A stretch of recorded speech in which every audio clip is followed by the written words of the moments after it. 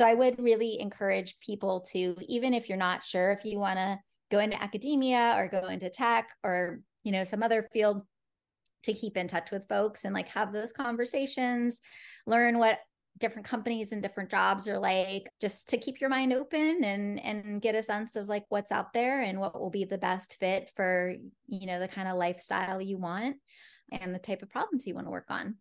I do think it's important to make sure that you're developing transferable skills like Python and being familiar with some of these machine learning concepts that you can apply to PhD research, but also apply to just like general growing your tool set, and then like leveraging that network so that you stand out above, the hundreds of other applicants that maybe have more direct industry experience.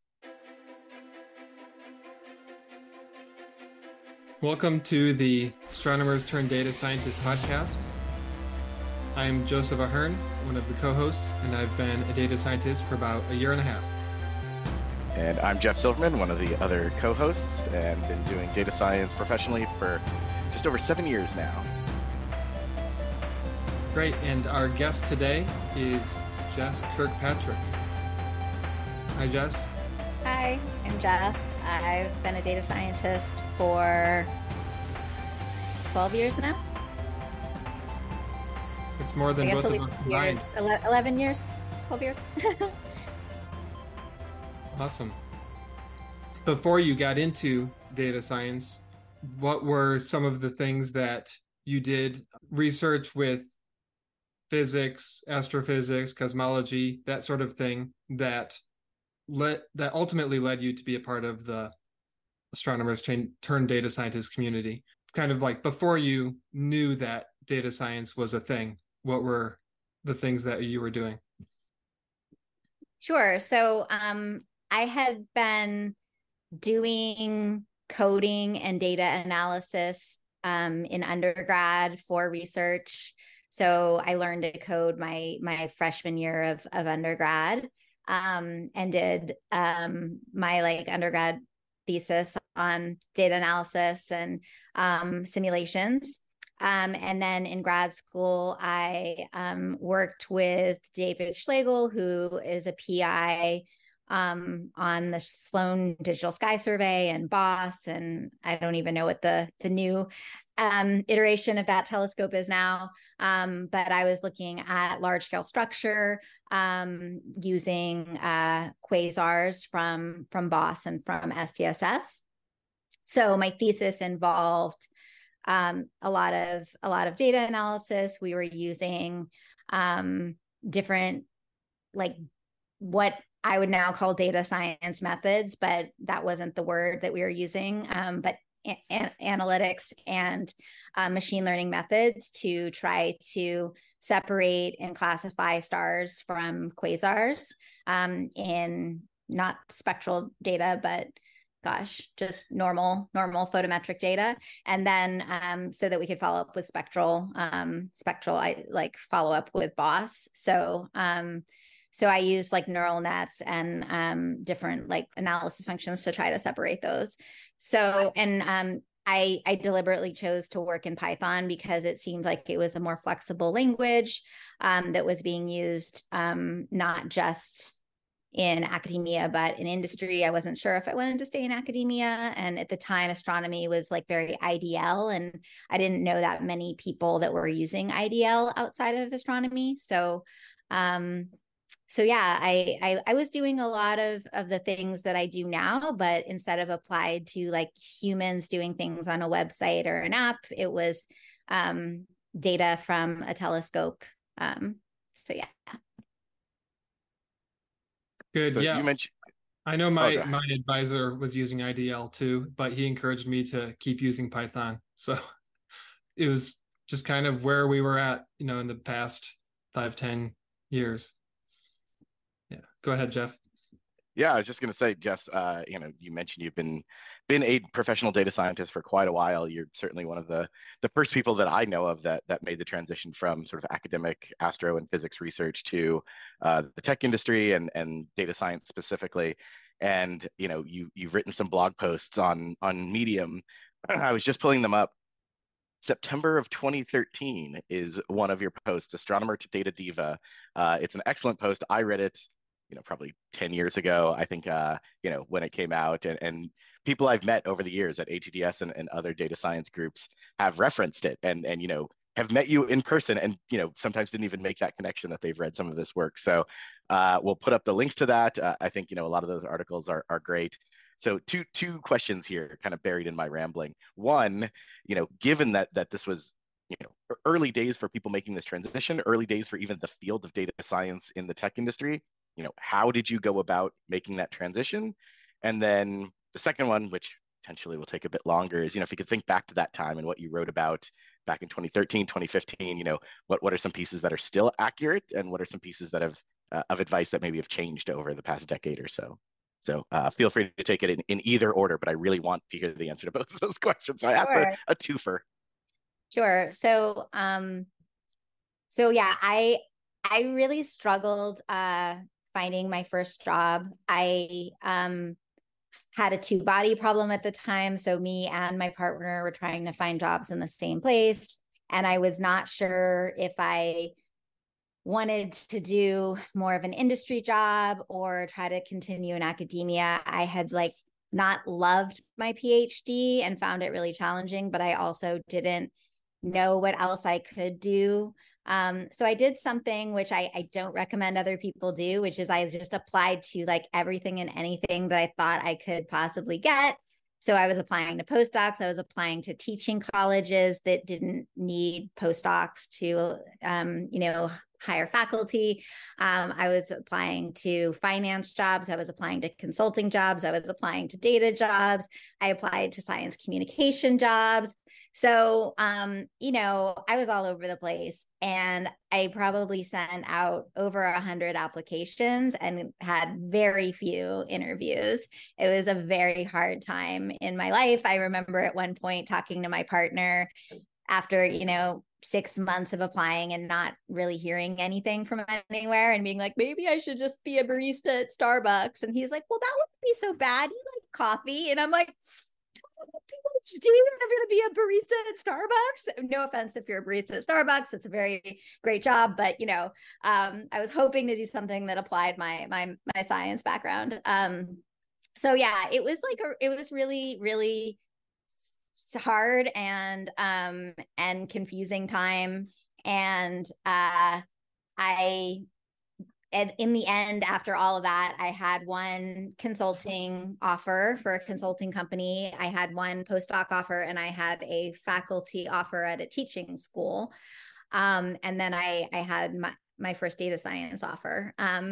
And which was lucky that I had that many options in so many different places. But ultimately, the data science offer paid more and was in a city where my partner also had a job. And that was sort of why I took it. I just was like, well, I'll try it. It seems like it's aligning with my personal life. And if I hate it, I'll, go back on the academic job search in a year and just see how it goes. And then within 2 weeks, I was like, oh yeah, this is definitely the right thing for me. I didn't, like Jeff mentioned, I didn't know that many people who had done the transition. So there wasn't something like Insight, or there maybe were boot camps, but there weren't these kind of feeder programs for academics. And so I was really lucky that I actually just happened to know someone that I had went to undergrad with who was working at Microsoft, which is where I got my first job as a data analyst. And they didn't even call it data science when I got my first job. I was a insights manager. I was an insights manager. And then they later transitioned that title to data scientist after that became the hot term. But yeah, I knew him and he referred me and got me a foot in the door. And I think if I hadn't had that connection, I wouldn't have gotten that job because I got no other data science offers and didn't even get interviews for any data science or data tech jobs other than the one that I had the connection. So then to So the reason why I wrote all those posts was because it was so hard for me, and I struggled, and it took me so long, and I made so many mistakes that I wanted to share some of that experience and try to make it just a little bit easier for whoever came next, and also put my name out there so that if people wanted a connection and wanted someone to help them, that they had a name of someone who they could reach out to, because I didn't have that. And I just was like, well, what do I wish I had, a year ago when I was doing this? So I tried to do that for other people. And it's been really great. I've talked to lots of people as they're deciding whether or not they want to make this transition. And, a lot of those connections have become friends and have become colleagues. And, I've gotten to see a lot of people make this transition, and this community of astronomy to data science is kind of a manifestation of that. All right. So I think I only answered one question. What was the other question? What would I do? What is different about job searches? Or? Yeah, I mean, if you think back to the stuff that you were writing or the stuff that you experienced, what has changed over time, right? Like, there's definitely some advice, that I think is pretty bog standard. But I'm curious to know where you think things have changed over maybe mistakes that you made, or advice that you would give somebody 10 years ago versus 1 year ago or today. How might that be different? Sure. So I do think one thing that's a lot easier is, since there's a lot more people who have done this, most people have a personal connection with somebody who is in the tech industry from their PhD program or from their school. And that I really do encourage leveraging personal connections, because that's still, I think, how most people get a first job or even get jobs after their first job, is knowing somebody or having a friend of a friend. And that can go both ways. Not only does it help you get your foot in the door, but it also helps know, like, oh, hey, this is a cool company because my buddy is giving me the inside scoop of, like, what it's like to work there. And so I think that can really, make it be clear that it's a better fit in both directions. So while when I was in grad school, I sort of thought, like, oh, networking is like BS, or like, not worth my time, or like, fake or whatever. Why would I be on LinkedIn? Now I'm realizing that, a lot of that is super important. And it's not just for like selfish reasons, like it can be very mutually beneficial to have a community of people where you can go to for advice or input, or like, asking about how they set up things in their company. And so all along my career, it has been very helpful to have a community of people who are working on similar problems that I can get help from. And also, when I'm looking for jobs, they're helpful. And when I'm looking to hire people, it's helpful to have that community, because both are hard. It's hard to find the right person to hire. It's also hard to find the right job. So I would really encourage people to, even if you're not sure if you want to go into academia or go into tech or, some other field, to keep in touch with folks and like have those conversations, learn what different companies and different jobs are like, just to keep your mind open and get a sense of like what's out there and what will be the best fit for, the kind of lifestyle you want, and the type of problems you want to work on. So that's something that I think is slightly easier. But, I think now that data science is a much more kind of popular career, and, a lot of people know what it is. There's master's programs, there's boot camps, there's a lot of people who are already data scientists. It is a little bit more competitive in terms of there's just a lot of people who are already established in this field. And so if you're applying for a more junior position as somebody with a PhD, you're going to be kind of applying next to people who maybe don't have a PhD, but they have several years of experience working in industry. And, that's a different set of skill sets. And that can be hard to compete against if there's somebody who already is fluent in, SQL or, knows a lot of the concepts around the business, the business domain that you're working in. So yeah, I think that it can be a little bit more competitive now, or maybe there's just a lot of people who want to get into this field now. And so that's why I do think it's important to make sure that you're developing transferable skills, like Python and being familiar with some of these machine learning concepts that you can apply to PhD research, but also apply to just like general, growing your tool set. And then like leveraging that network so that you stand out above, the hundreds of other applicants that maybe have more direct industry experience. Well, kind of on a slightly different topic, I'd like to hear more about the founding of ATDS and getting that started, and then how you participated in some of the conferences, giving talks over the years. Yeah. So when I was still in grad school, I got involved with the AAS through the Women in Astronomy like subcommittee, and was writing blog posts for the Women in Astronomy blog. And that's where a lot of those data science transitions posts, they were cross posted there. And then after serving my like service on that committee, I was elected to the board of trustees, I think it was originally the council, but now board of trustees for the AAS. And so I served on that for 3 years, and that required going to meetings, going to the AAS meetings and having a board meeting before the meeting started. And that, was great because I got to learn a lot about, well, how does AAS like as a professional organization function, and how do the journals function, and what are all the different things that they provide in terms of resources.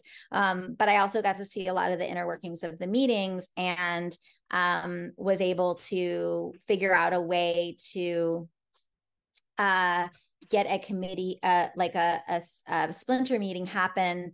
The main issue was like trying to get the splinter meeting to happen, but not requiring the people who were not astronomers to have to pay the same very expensive fees for the entire meeting. Because if you're a normal tech conference would maybe be a couple $100, and it can be a lot more for AAS. And you don't have necessarily research grants that can cover it if you're not an astronomer. So that we worked on having a new membership level for being a like astronomer alumni, which then gave you a discount at the meeting and allowed it to be less expensive. And so that was sort of a prerequisite to then being able to, in my mind, get a splinter meeting that would be people would be interested in coming to and be able to convince their employers to send them to. And then Jeff and Emily McLinden, that very first meeting, like helped with co-organizing. Jeff did a lot of the work. And I didn't feel like I could do it by myself, but having that crew of people to, pay for the room and get like sponsors for food and advertise it and get enough people to come and get speakers. And then it was really popular, both within people who had already made the transition, but also with postdocs and grad students who were interested in learning more about what that career track was, and get exposed and network to folks who had already made the transition.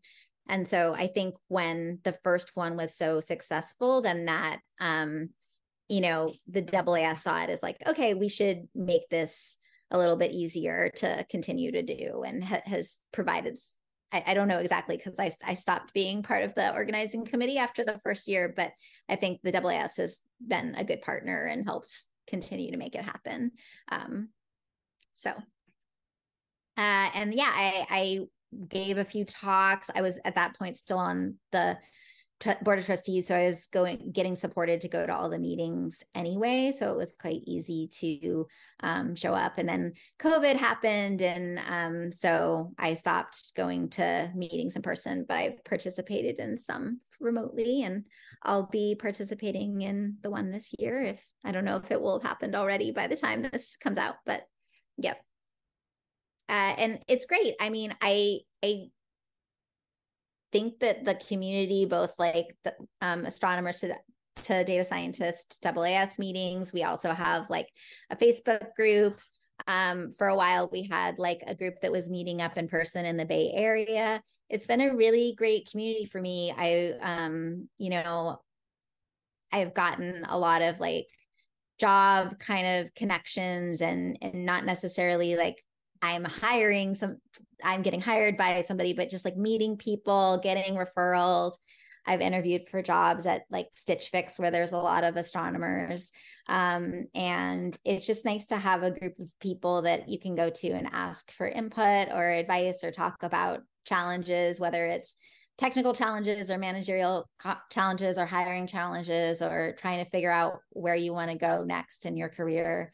I just loved having that community of people that's outside my current job, where there can be maybe some political reasons why you wouldn't want to like talk about job hunting with your team or whatever. So it's been great. And astronomers are awesome people, so it's been also fun to be able to go to the AAS and get to keep connected with my friends who have not left. So that's been great too. Yeah, just to echo some of that history. Thanks for summarizing that. We haven't chatted about that originating story of ATDS in a while, so it's always nice to hear that every once in a while. But yeah, January 2019 was the first one at the winter meeting of the AAS, the first ATDS, and yeah, since then the like you said, Jess, the community of data scientists, of astronomers, has been very supportive, and the AAS itself. I have to definitely shout them out. The Employment on Committee has been, incredibly supportive and helpful, and definitely provides funding for, making sure that we have the space and the AV equipment, and that we can run a splinter session every winter meeting. So definitely big thanks to them. And yeah, they're kudos. They're putting their money where their mouth is, right? The alumni affiliate membership still exists. It's still much cheaper than a normal academic researcher membership. And then having that gets you a much discounted, like you said, registration for the meetings as well. And a positive from COVID, which feels weird to say, but hybrid meetings, like you also mentioned, Jess, are a thing. And the AAS meetings, they've had different combinations of the amount of remote versus in person and hybrid and stuff. But something that's been consistent for a couple of years now is that the splinter meetings can be run hybrid, and people can participate virtually without registration, without any cost to anyone. And so that's really allowed our ATDS splinter session to be very open for a couple of years now. So, astronomers or current data scientists who maybe, couldn't get funding or don't have funding for even, a discounted rate for the alums, or a student rate, or people that, are in other countries, right? Different time zones. They're participating, they're watching the recordings. So it's great that we have that opportunity, and continue to have that opportunity to make things very, very open and accessible. Even though, being in person, there are other events, there's more networking throughout the week of the AAS meetings, but yeah, it's nice that we can put a lot of that for free out there in the universe. Cool. So another question that I had for you, Jess, we've talked a bit about this over the years, but like I kind of want to hear maybe a condensed version of all your different moves, because you've been at a number of companies, a variety of companies, from pretty small startups to Microsoft to a lot in between. Some of your moves have been more your choice, and some of your moves have been less your choice.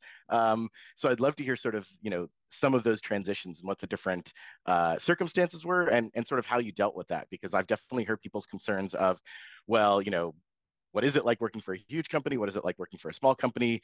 When a big company lays off 10% of its workforce and I get laid off, how does that affect my life? When a small company goes under, how does that affect my life? That kind of stuff. And so I think you're in a you've got a lot of experience around those kinds of situations. So I'd love to hear some of your feelings from the time, and then looking back on it of like, oh, that actually wasn't too bad, or oh, that was terrible, and I'm glad I didn't realize it at the time, or vice versa. Yeah, of course. So one thing that I will say is that while it was super hard for me to get my first data science job, about 6 months into that job, I started getting recruiters reaching out to me on LinkedIn, people that I didn't know from not necessarily companies that I had ever applied to, encouraging me to apply for a job. And I was like, what is going on? Where were you 6 months ago? I'm not that different of a person. But it turns out that, basically me being able to like hold a job for 6 months and not get fired by Microsoft was all of a sudden this like indicator that, oh, okay, cool, she's vetted. So now we're going to reach out to her and try to recruit her.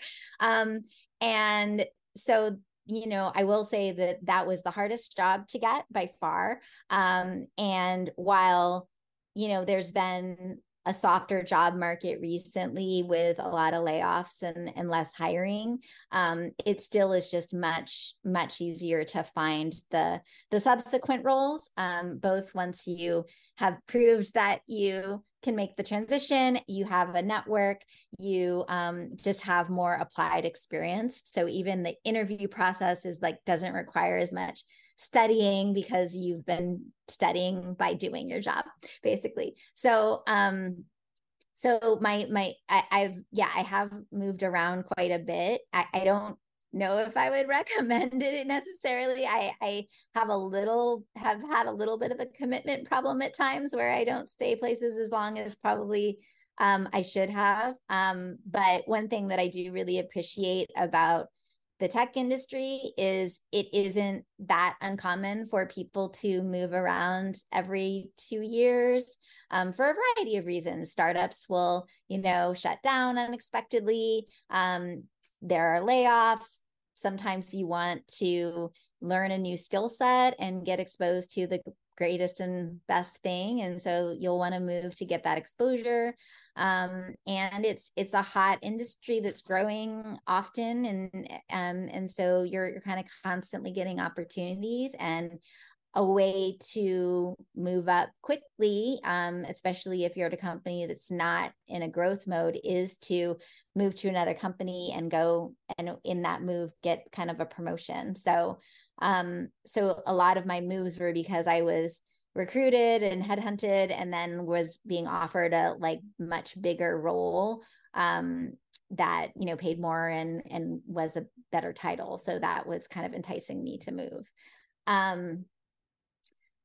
So yeah, I started off at Microsoft, and then was recruited to start a data science team at a very small ed tech company. I was the 10th employee and the first data person. And I hadn't heard of the company, but I was really interested in education and kind of mixed my desire to do data and do tech, but also the academic world that I had been part of for a really long time. And I think one thing that's really cool about being at a very small company and being the only data science there is you're just kind of forced to learn a lot and do everything. Like I basically did data engineering. I did algorithms implementation. I did analytics. I did business intelligence. Like I did all these different things because there was nobody else to do it. And I won't say that I was the best person or the fastest person or did it in the most efficient way, but it just exposed me to all the different things that you can do as a data scientist, and that also helped me figure out like, okay, which of these do I like the best, and if I ever do want to focus in the future, what would my focus be? I'm really glad that I had that experience early in my career, but I'm also really glad it wasn't my first experience, because at Microsoft I got exposure to like how things work at scale, people who had been doing data engineering, data science for many, many years and could teach me the ropes, and also to get exposed to a bunch of tooling and like establish things that I never would have been able to like build on my own or even think of on my own. So, yeah, I with that second ed tech company I joined, we got acquired by a larger ed tech company, and part of that acquisition meant that I was part of this like larger team that was out of a company that was based in Santa Clara, which was like a 2-hour commute. And yeah, like culturally it was a big shift. I didn't really feel the same way about that company that I did about the startup that I had joined. And eventually was like terminated from that job because of like me not kind of getting along with the culture. And I was a little naive. I sort of would like call people out and stand up for things that I thought were not right. And learned that like, yeah, when you do that to executives, that they don't always like that, and that doesn't, it's not always appreciated. So that was a situation where like I was terminated for performance, and that was pretty devastating, like to kind of have that happen and have that happen. I guess that was like 4 years into my career, and thinking like, oh my gosh, am I ever going to get another job? Like I just got fired. And I share that not because I'm proud of it. It's definitely like embarrassing, and like, it was a very hard experience, but like, just to say that like, I was able to get another job. I think like legally companies aren't allowed to share why you left. And so like, it's never been like an issue for future employment. And I think one of the things about the tech industry and people moving around, and people will leave jobs to take a break before being ready for their next job. People don't really ask you, well, they might ask you, why are you looking? But they won't necessarily say like, well, what happened at your last job or whatever. And so you can without lying, just frame it as a way of like, yeah, it wasn't a good fit. After the acquisition, I just didn't feel like that was the right role for me anymore. And, so, that I took a couple months off, and then, got a job at a more like mid-sized startup. There was about 400 people, a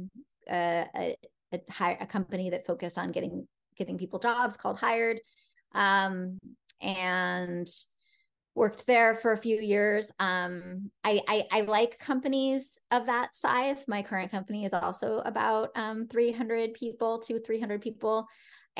Especially as a manager, because it's big enough that I can have a team and like kind of influence the larger data science function, and try to get more of the company to use data and use testing to influence like strategy. But it's not so big that there's a ton of like red tape or process to get things moving or to get a project to happen. Microsoft was just, there was so much coordination across a bunch of different teams and dependencies that everything was quite slow, and you had to kind of plan it out well in advance. And so it was harder to be creative or spontaneous.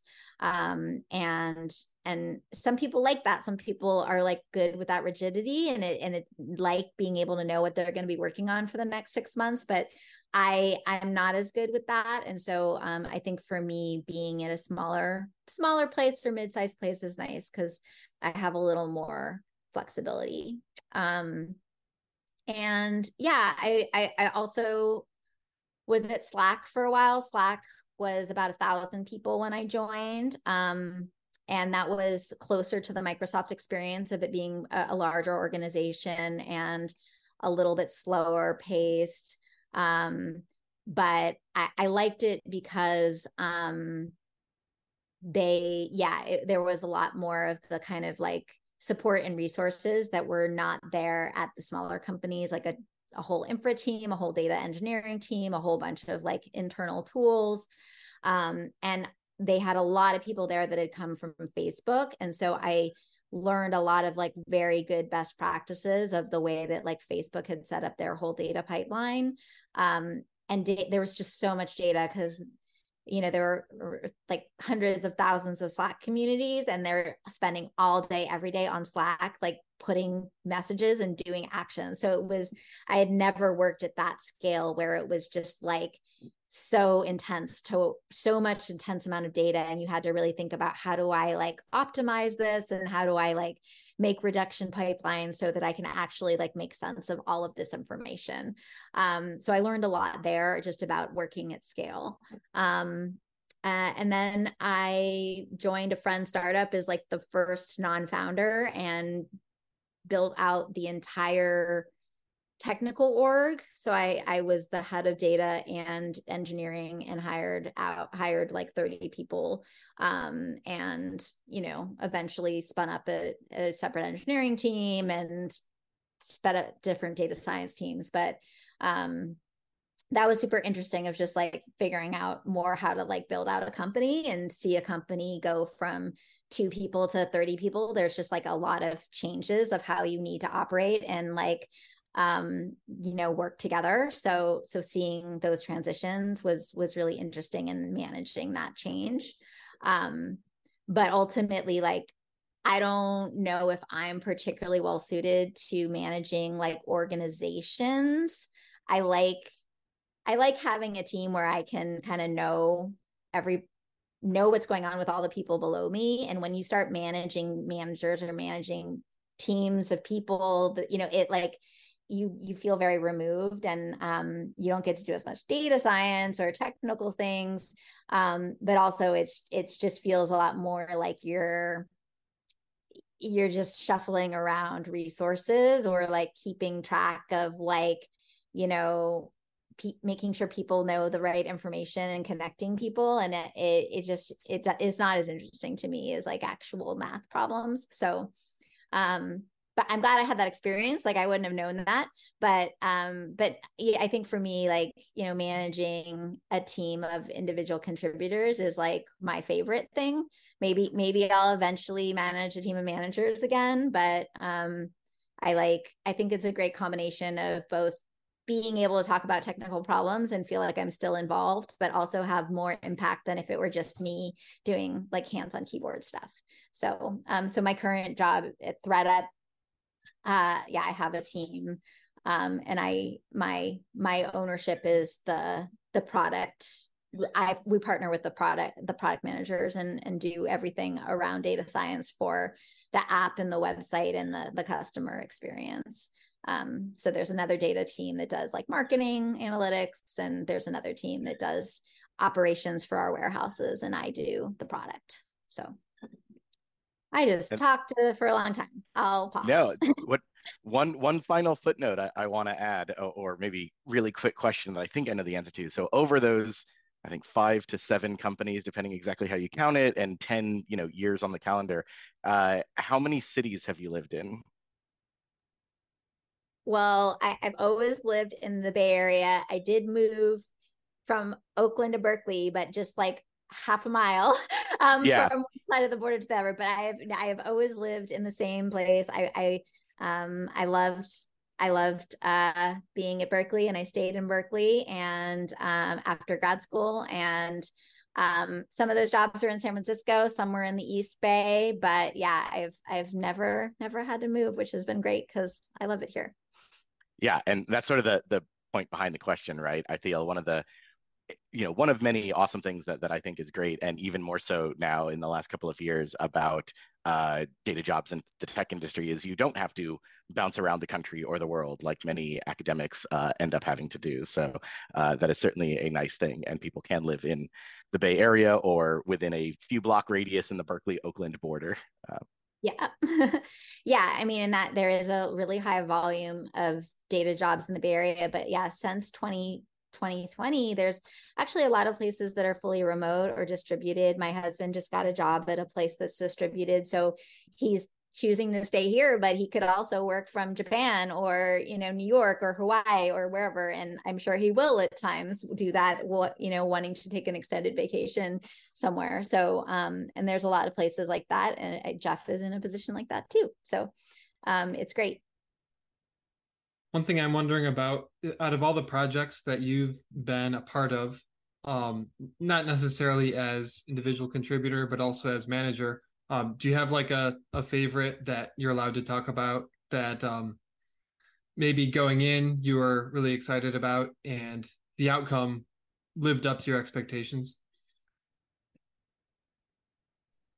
Yeah, well, so one that was really cool. So when I was at the company that was helping people find jobs, it's very common in the tech industry to have these like kind of fun few days or week called a hackathon, where anybody can kind of come up with an idea and then just have a few days to like try to work on it, or get a team of people to work on it. And a lot of those ideas will then get turned into parts of a product or like a project. But it's a way for people who are the individual contributors to kind of demonstrate like things that are cool and get them kind of prioritized in the company. So I did a hackathon where I at the time we weren't collecting any demographics about the people that we were helping find jobs. We just had their names. And I knew that there was this like wage gap that had been discussed about women making like 73 cents on the dollar to men. And so I was curious if we could see that in our data. But because we didn't know the gender, it was a little bit hard to do it directly. So I basically did this analysis where I predicted based on people's names, like what their gender was. So, like Sam would have a like low certainty of being man or woman, but like Jessica would probably be high certainty of being a woman. And then saw like for people who had the same years of experience and were going out for the same like job title, how were the salaries differing. And we had tens of thousands of people who had found jobs through our site over many thousands of companies. So it was like an interesting data set because it was like bigger than than maybe you could do for just internally analyzing a single company. And so that found that, oh yeah, like there is a gender wage disparity, that people who have a name that is highly likely to be male, when you control for things like years experience and title, are getting higher salary offers than women. And then that turned into kind of like a whole thing, that a set of initiatives that we tried to kind of address with the product. So we started collecting optional demographic information and then giving employers tools around like, hey, this is what is the normal range for this job, to try to help, take out that bias of giving like different offers to different people, and do more like education on the platform about gender and race bias. And then we published results of how like what our data was showing and the wage gap between different identities, and did that year over year and showed how our interventions were helping reduce the wage gap. So that was like super cool because it was a project that I just kind of came up with. It turned into a whole series of like work that the company did. I got to like represent the work in media interviews and like talk to like the Washington Post, the New York Times about like that work. And so yeah, it was a really, really fun set of work, and very kind of, I think, easy to understand for everybody, like even my grandma, or so yeah, that's one. All right. Cool. I think we're getting to the point in the podcast where we have to, think about the future and future looking. We talked about the past. We talked about, some of the stuff that you've done, some of the advice, I think that you might give current folks, looking to make the transition and things like that.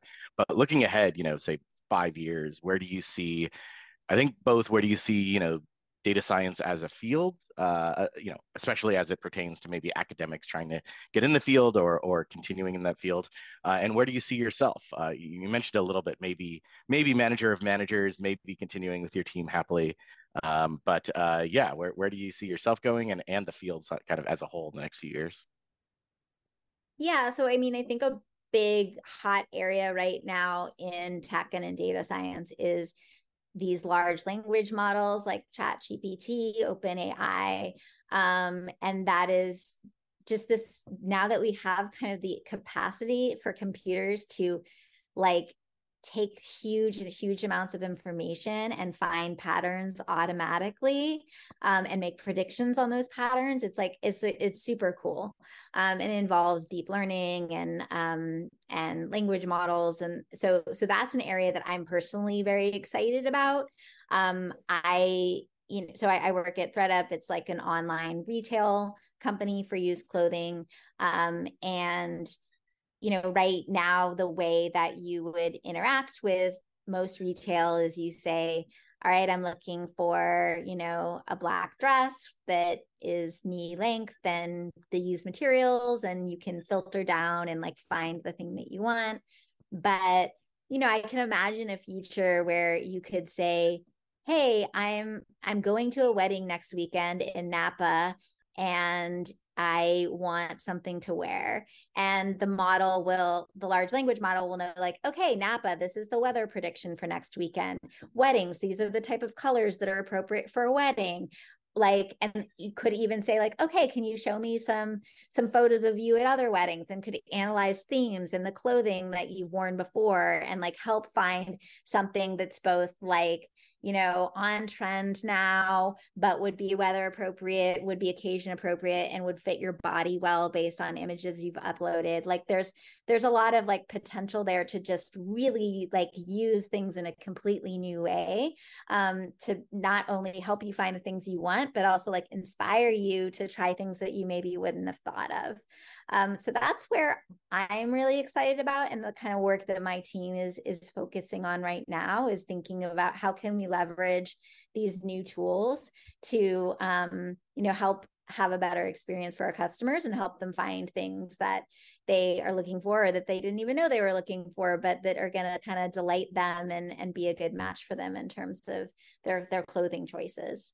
So that's an area. I mean, I know it's very like trendy right now, and I'm not of the camp that like LLMs are going to make every jobs obsolete, or like are real intelligence. Like, I don't think it's actual cognition, but I do think that it is a way to synthesize way more information than we've been able to as like individuals, training a model. And there's a lot of like cool things you can do with those tools that were not possible, a year or two ago. So I'm excited about that. For someone who is trying to make the transition from academia to data science, do you have any recommendations on online courses or books, or what might be the most impactful thing that they could do as they're approaching this transition? Yeah, I mean, I did talk about this in some of my blog posts. I don't think my advice has changed a ton. I think it's important to know some technical skills, to have exposure to a modern language like Python. And if you can like use SQL or some sort of like database and know how to access data from a database, that is very useful. I did not know that before I transitioned, but I wish I had, because it's very important. I've used it at every job I've had. I think there are a lot of like cool courses to teach you about machine learning models, to teach you about how to do deep learning, or like natural language processing or interact with large language models. There's like a lot of cool things out there for free. MIT has courses that are out there for free. There's Coursera. I actually haven't taken many of these myself because I've learned most things like on the job. So I'm not maybe the best person to give advice about specific books or courses, but like, a lot of my colleagues have done things on like Coursera and found those really useful. And a lot of them are free. I don't know if you need like the certificate to pay for the certificate, but just being, getting the content and learning, going through the practice, I think is more important, and understanding the concepts.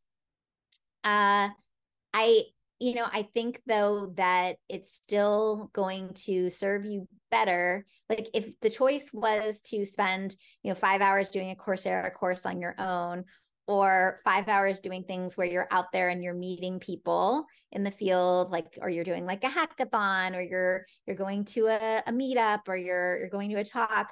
I think that time is better spent, because I think those personal interactions are going to be more fruitful than trying to learn something from a book, in terms of like breaking in and having that kind of getting in your foot in the door. So while it's great when I see people who have done a whole bunch of Coursera courses, I think that I don't value that as highly as having actual job experience or doing an actual project or an internship or something like that. And so I would try to prioritize having those more connections, or doing things that have a product that you can show at the end. Insight, I think one of the reasons why Insight is so successful is because you do focus on having this tangible project, and then it's really a networking opportunity where you're put in front of a whole bunch of companies and you've got your foot in the door to show what you've done. But you're not like learning. I mean, I didn't do Insight, but like, there's no way you can learn everything in 5 weeks. Like, you're just, it's mainly just helping demonstrate something to people to get your foot in the door. And so you don't need to do Insight to do that if you can like leverage making connections in your network, and if you can do some projects yourself that teach you some of these skills. One more thing I will say is, I've had internships at most of the companies I've worked at, and will have PhD students or undergrad students or master's students as interns. I think that PhD students don't necessarily think about looking into industry internships, or maybe they feel like discouraged by their advisors to take a break from their research to do industry internships. But especially if you can find something that will teach you some skills that can be applied to your research, or work on your thesis, I think it is a very valuable thing to do if you think you want to go into industry. It also like will pay a lot better than grad school, and so it's a way to kind of like get a little bit of extra money to like get you over kind of the end of your grad school experience financially. So that's something I wish I had done, or like had been available when I was in graduate school, because I think it would have helped me kind of have that experience and that in to get the job after I graduated. And most internships for the summer have applications around January, February. So that would be the time to look for the following summer for internships. I'm glad you mentioned that.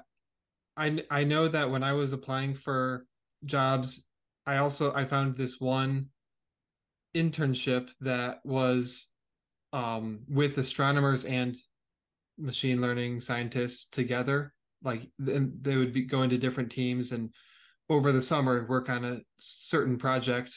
FDL, I think it was. I don't remember what that stands for, but I ended up withdrawing from the application process because I got hired already on a full-time job. But that looked really interesting to me as I was in my job search, and it would have been only like 3 months.